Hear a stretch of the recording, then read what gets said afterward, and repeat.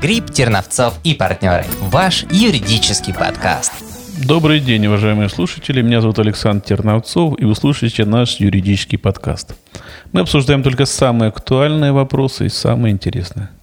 Тема сегодняшнего подкаста – это мораторий на банкротство, новеллы в законодательстве. Со мной в студии Дмитрий Петров, арбитражный управляющий, и Андрей Пилюгин, адвокат. Добрый день, друзья. Здравствуйте. Добрый день. Добрый день. Коллеги, скажите, правительство Российской Федерации ввело мораторий на банкротство. Можете вкратце сказать, что это такое? Да. С 1 апреля 2020 года у нас внесены изменения в Федеральный закон о банкротстве, который предоставил правительству Российской Федерации вводить на территории Российской Федерации мораторий на подачу заявлений о банкротстве, на возбуждение производства по делам о банкротстве в отношении отдельных категорий должников. И опять-таки необходимо прежде всего понимать, в отношении кого относятся данные изменения. Правительство Российской Федерации уже 3 апреля 2020 года приняло постановление о введении моратория на возбуждение дела о банкротстве и указало в своем постановлении ряд категорий должников, в отношении которых применяется данный мораторий. Дмитрий Ильич, я прошу прощения, я правильно понимаю, это не в отношении всех должников? Да, это не в отношении всех должников, это в отношении отдельных категорий должников, круг которых определен как раз правительством в этом постановлении. Дмитрий Ильич, скажите, это блатные или кто это такие? Ну, в отношении ряда категорий должников можно сказать, что это избранные действительно. А в отношении ряда категорий должников это не персонифицированный круг лиц, отнесение к которому определяется кодом основного вида деятельности юридического лица или индивидуального предпринимателя, АКВЭДом. Я так понимаю, это из категории наиболее пострадавших отраслей, да? Да, совершенно верно. Это список отраслей, которые наиболее пострадали от ухудшения экономической ситуации в связи с коронавирусом. И этот перечень отраслей и АКВЭДов утверждается правительством. В данный перечень вносятся изменения.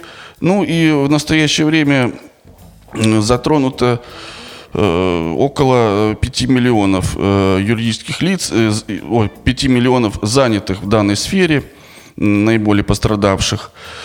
А другие это преференция, я так понимаю, да, с одной стороны, что если ты в этой категории, то в отношении тебя нельзя вводить процедуру банкротства. Да, это преференция, но отчасти, потому что она накладывает также на должника определенные ограничения. Дмитрий Ильич, вот по ограничениям сейчас чуть-чуть дальше. Скажите, пожалуйста, это мораторий касается только дела банкротства или еще и исполнительных производств? Мораторий частично касается исполнительных производств. Давайте, наверное, предоставлю слово моему коллеге Андрею Андреевичу. Действительно, мораторий касается исполнительных производств в отношении должников, попавших в перечень, приведенный в постановление правительства. Соответственно, каждый может зайти на официальный сайт Федеральной налоговой службы, проверить по ИНН, ГРН, попадает ли он под действие моратория. Если попадает, то следующие последствия. Во-первых... Андрей Андреевич, назовите эти категории так вот хотя бы для понимания. Кто это такие?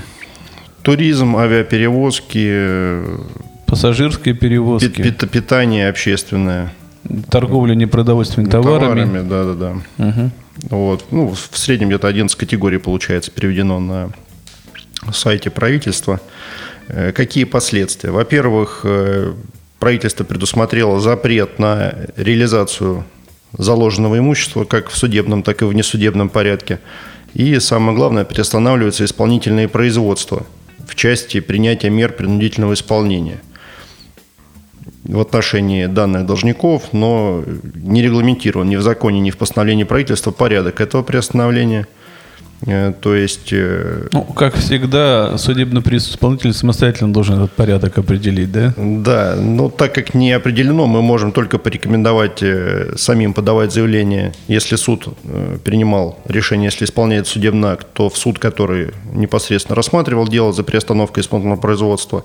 Если это внесудебный исполнительный документ, то непосредственно к судебному приставу-исполнителю. Андрей Андреевич, вот этот мораторий распространяется на подачу просто заявлений в суд в отношении должников, которые в этой категории, в этом списке наиболее пострадавших отраслей? Действительно, этот вопрос очень распространенный, и поэтому он нашел свое отражение в обзоре номер 1 в связи с развитием коронавирусной инфекции Верховного суда Российской Федерации. Верховный суд разъяснил, что мораторий не препятствует кредиторам обращаться в суд с соответствующими исками, судам не препятствует рассматривать данные дела и по выходу получать исполнительные документы и предъявлять их для исполнения в службу судебных приставов.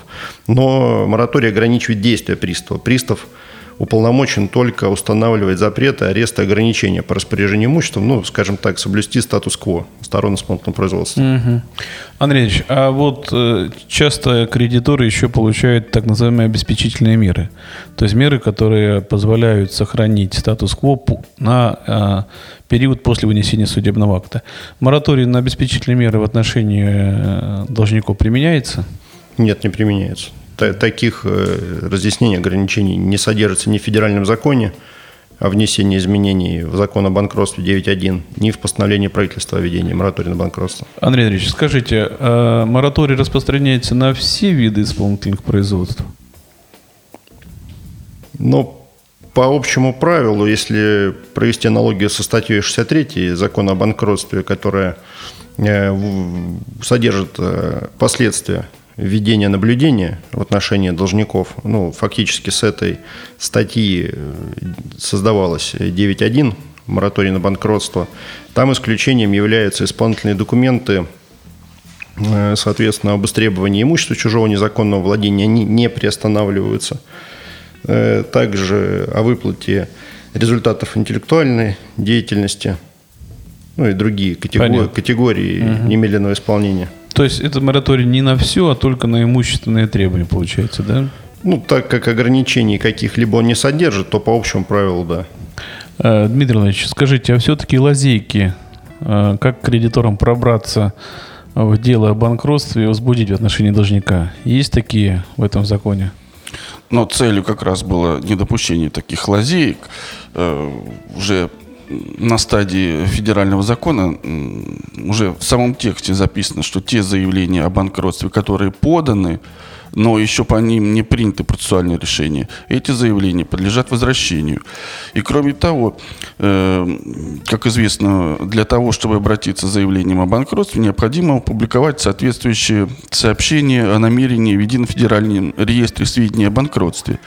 Так вот, с даты введения моратория не допускается публикование таких извещений, информационных сообщений, а те, которые были опубликованы, но по которым не приняты процессуальные решения по поданным заявлениям о банкротстве, те признаются уведомления недействительными. Дмитрий Ильич, скажите, а в отношении уже возбужденных дел о банкротстве мораторий распространяется? Нет, в отношении уже возбужденных дел мораторий не распространяется, поскольку мораторий – это мера чрезвычайная, она у нас введена в связи с режимом повышенной готовности. И, соответственно, те обязательства должников, даже которые попадают в категорию мораторных, ведь они возникли до того, и в отношении них производства по-прежнему продолжаются.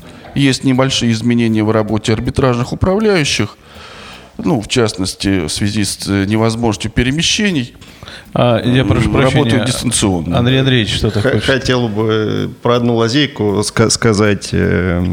Все-таки Верховный суд сказал, что можно банкротить ликвидируемых должников. То есть, если участники общества приняли решение о добровольной ликвидации, то они выразили свою волю, подтвердили неплатежеспособность, и таких должников можно банкротить по упрощенной процедуре. Скажите, Дмитрий Ильич, а вообще мораторий – это дело добровольное или обязательное? Мораторий вначале вводился как дело обязательное, но уже буквально в апреле месяце были внесены изменения в текст закона, и предоставлено должнику право отказаться от моратория, поскольку, как я уже говорил, это влечет определенные также ограничения для него. И если он не желает попадать под категорию мораторного юрлица, или точнее требования к нему, то он вправе отказаться. Ну, то есть колхоз – дело добровольное. Колхоз – дело добровольное. Вы слушаете юридический подкаст.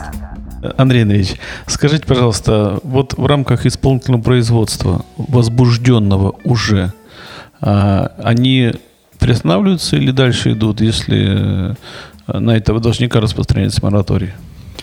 Ну, из буквального понимания текста постановления правительства и федерального закона о внесении изменений, я понимаю, что приостанавливаются. Достаточно попадать в перечень.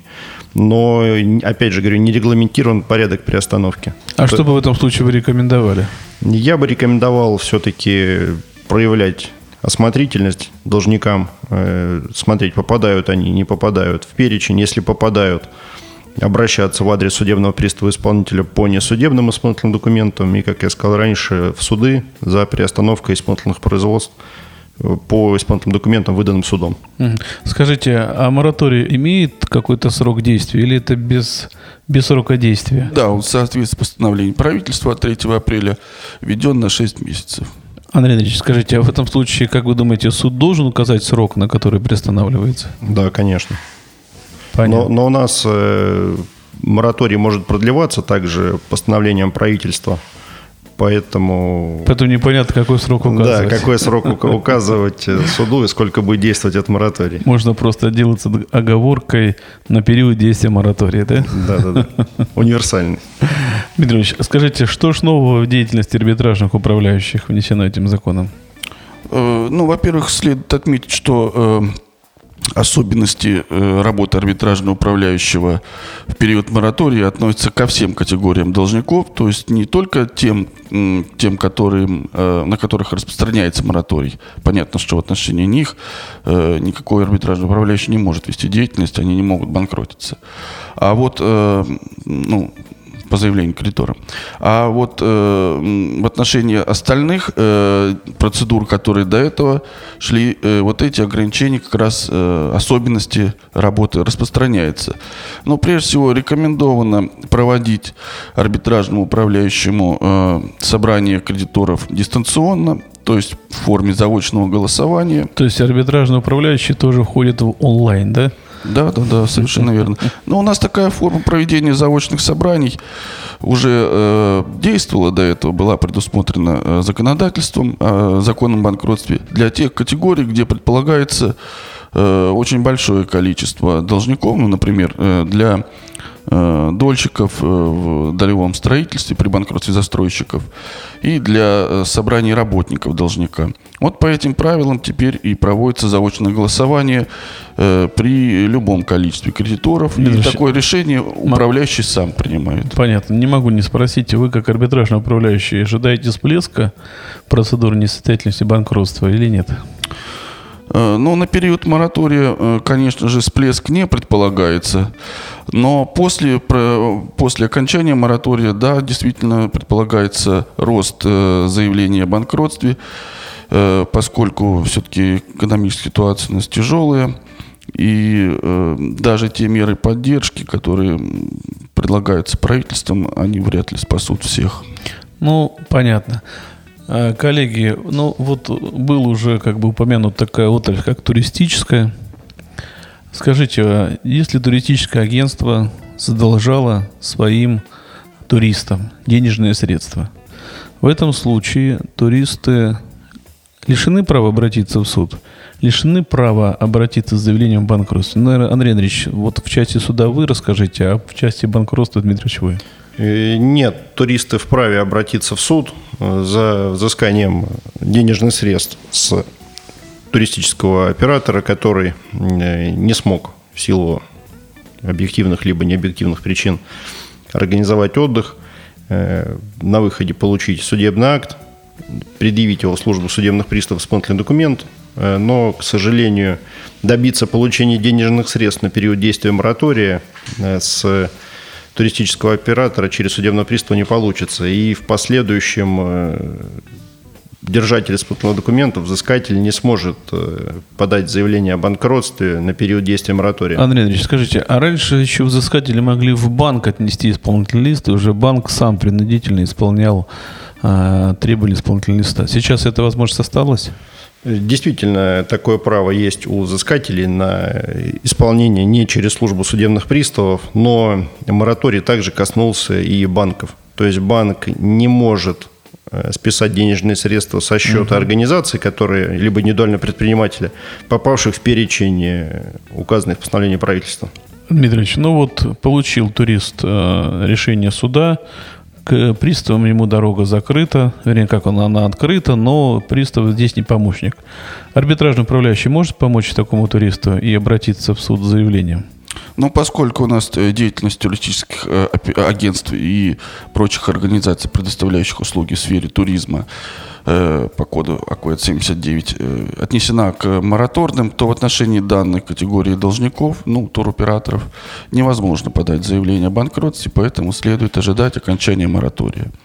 Все ясно. Получается, что в принципе в данном случае кредитор просто сидит и ждет, пока закончится срок действия моратория. Да, совершенно верно. Мораторий – это сохранение статус-кво на период действия тяжелой экономической ситуации. Ну, судя по примеру, статус-кво заключается в том, что все останутся без денег. Сферы такие, которые пострадали, им же правительство помогает, и еще иными способами.